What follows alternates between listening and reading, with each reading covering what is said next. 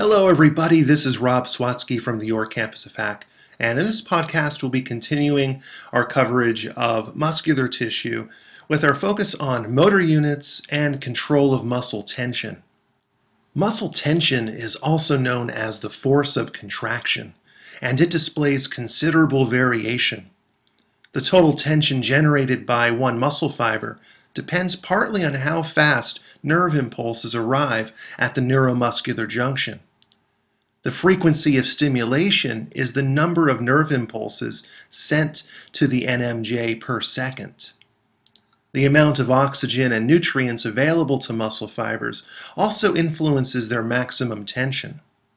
We know that somatic motor neurons end in axons that are able to branch and form neuromuscular junctions with multiple muscle fibers. A somatic motor neuron and all of the skeletal muscle fibers it stimulates is called a motor unit. On average, there are 150 fibers in a motor unit, with some muscles containing less or more based upon their strength of contraction.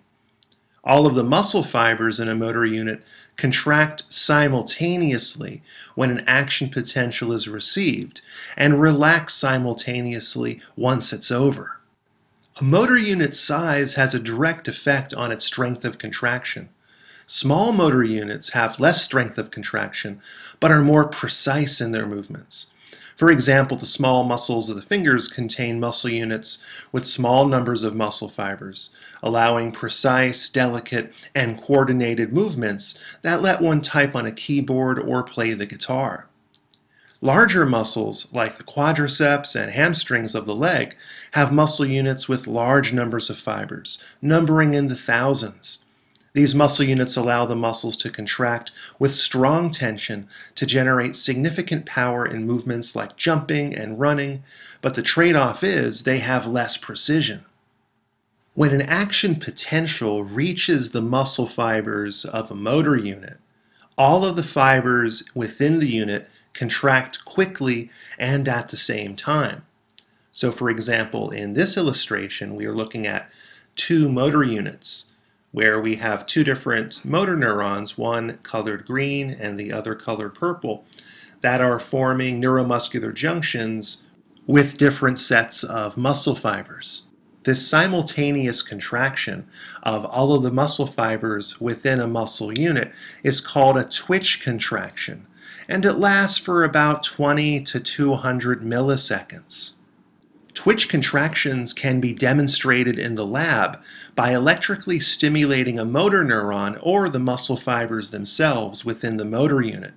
They can also be shown visually in a graph like you see here, called a myogram, which plots the muscle's force of contraction along the y-axis against the time in milliseconds along the x-axis. The different parts of a twitch contraction are the latent period, the contraction period, the relaxation period, and the refractory period. The latent period is a brief delay period lasting about 2 milliseconds that happens after the stimulus is applied, shown by the arrow at time 0 on the graph, and before the start of the actual contraction. During this phase, the muscle action potential is propagating across the muscle fiber sarcolemma and down the T-tubules. The sarcoplasmic reticulum also releases its calcium ions into the sarcoplasm. The contraction period, shown here in red, occurs next, with the muscle fiber generating its strongest force of contraction. This phase lasts between 10 and 100 milliseconds, with the time varying depending on the type of muscle fiber, be it slow twitch or fast twitch. In this period, the calcium ions released from the SR bind to troponin. Tropomyosin swivels away from the actin, exposing the myosin binding sites, and cross bridges form between the binding sites and the myosin heads of the thick filaments, allowing the power stroke to occur. Next, the relaxation period takes place, which is shown in green on the myogram. In this phase, also lasting from 10 to 100 milliseconds, like the contraction period, activities occur that are opposite to those of the contraction period. Calcium ions are pumped back into the SR. The myosin heads are detached from their binding sites on actin. Tropomyosin swivels back around the actin to cover up the myosin binding sites, and the muscle fiber's force of contraction decreases. The last phase of a twitch contraction is called the refractory period and is a property found in all types of muscle fibers and neurons. It occurs when a muscle fiber receives a stimulus and begins to contract, and then cannot be excited by a second stimulus for a given amount of time, usually only 5 milliseconds in skeletal muscle tissue. Think of the analogy of a series of dominoes toppling over. If you want to knock over the dominoes again after they've been toppled, you have to reset them, stand them up, and line them up. Now they're ready to be knocked over again. The dominoes represent the ions, like sodium and calcium ions, that are involved in muscle contraction. The sodium ions are soaking into the muscle fiber at the start of the muscle action potential, and the calcium ions are kicked out of the SR during contraction. During the refractory period, the ions are being reset back to their initial resting concentrations, with the sodium ions pumped out of the fiber back into the extracellular fluid, and the calcium ions actively transported back into the SR. Here we see our single twitch contraction in red that was triggered by a single action potential shown in blue.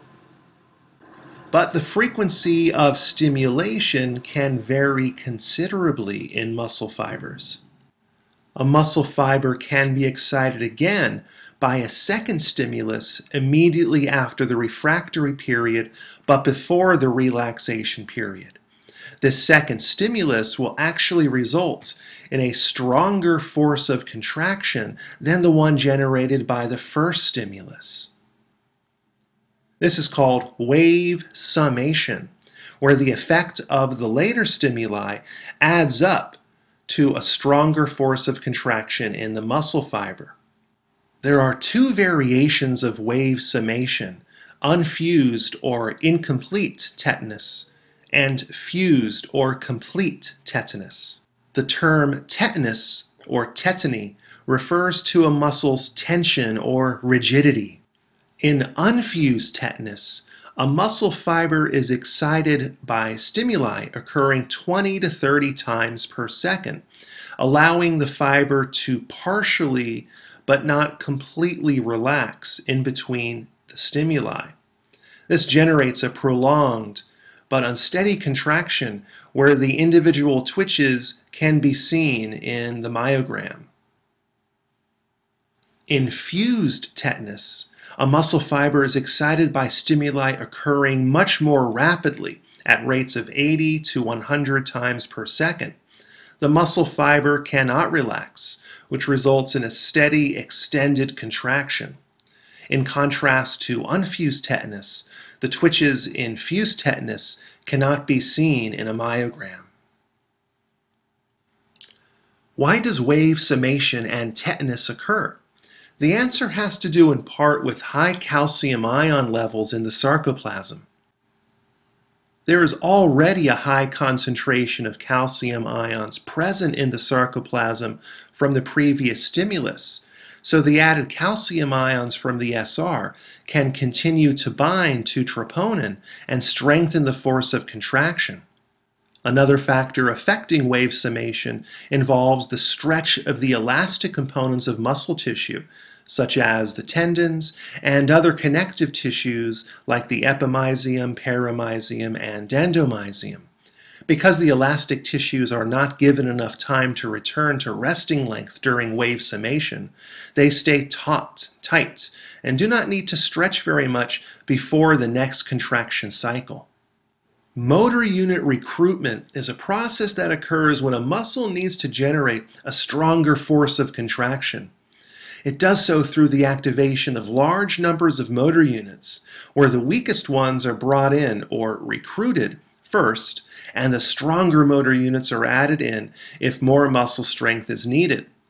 Large motor units are able to generate high tension, high strength, with low precision, while smaller motor units allow muscles to carry out more precise movements, but at a lower tension.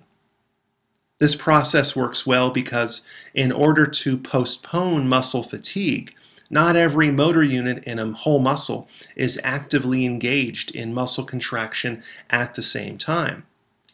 Motor units in whole muscle are firing asynchronously. Some are in a relaxed state, and these are the ones that will be recruited if the job requires more strength and force of contraction. Muscle tone is the degree of tension generated in muscles at rest.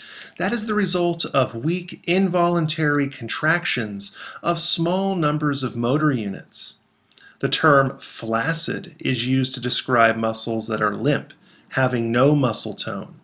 This can result from physical damage to motor neurons, neurological disorders, or electrolyte imbalances.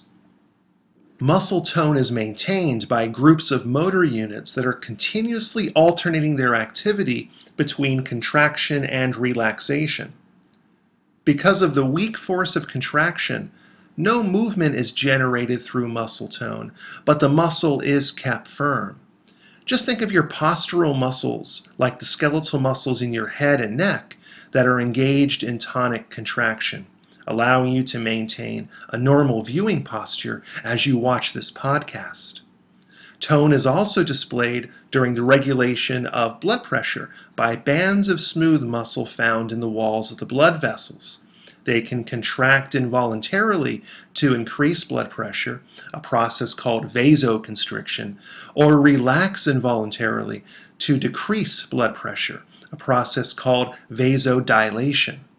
When muscles contract, the contractions can be classified as either isotonic or isometric.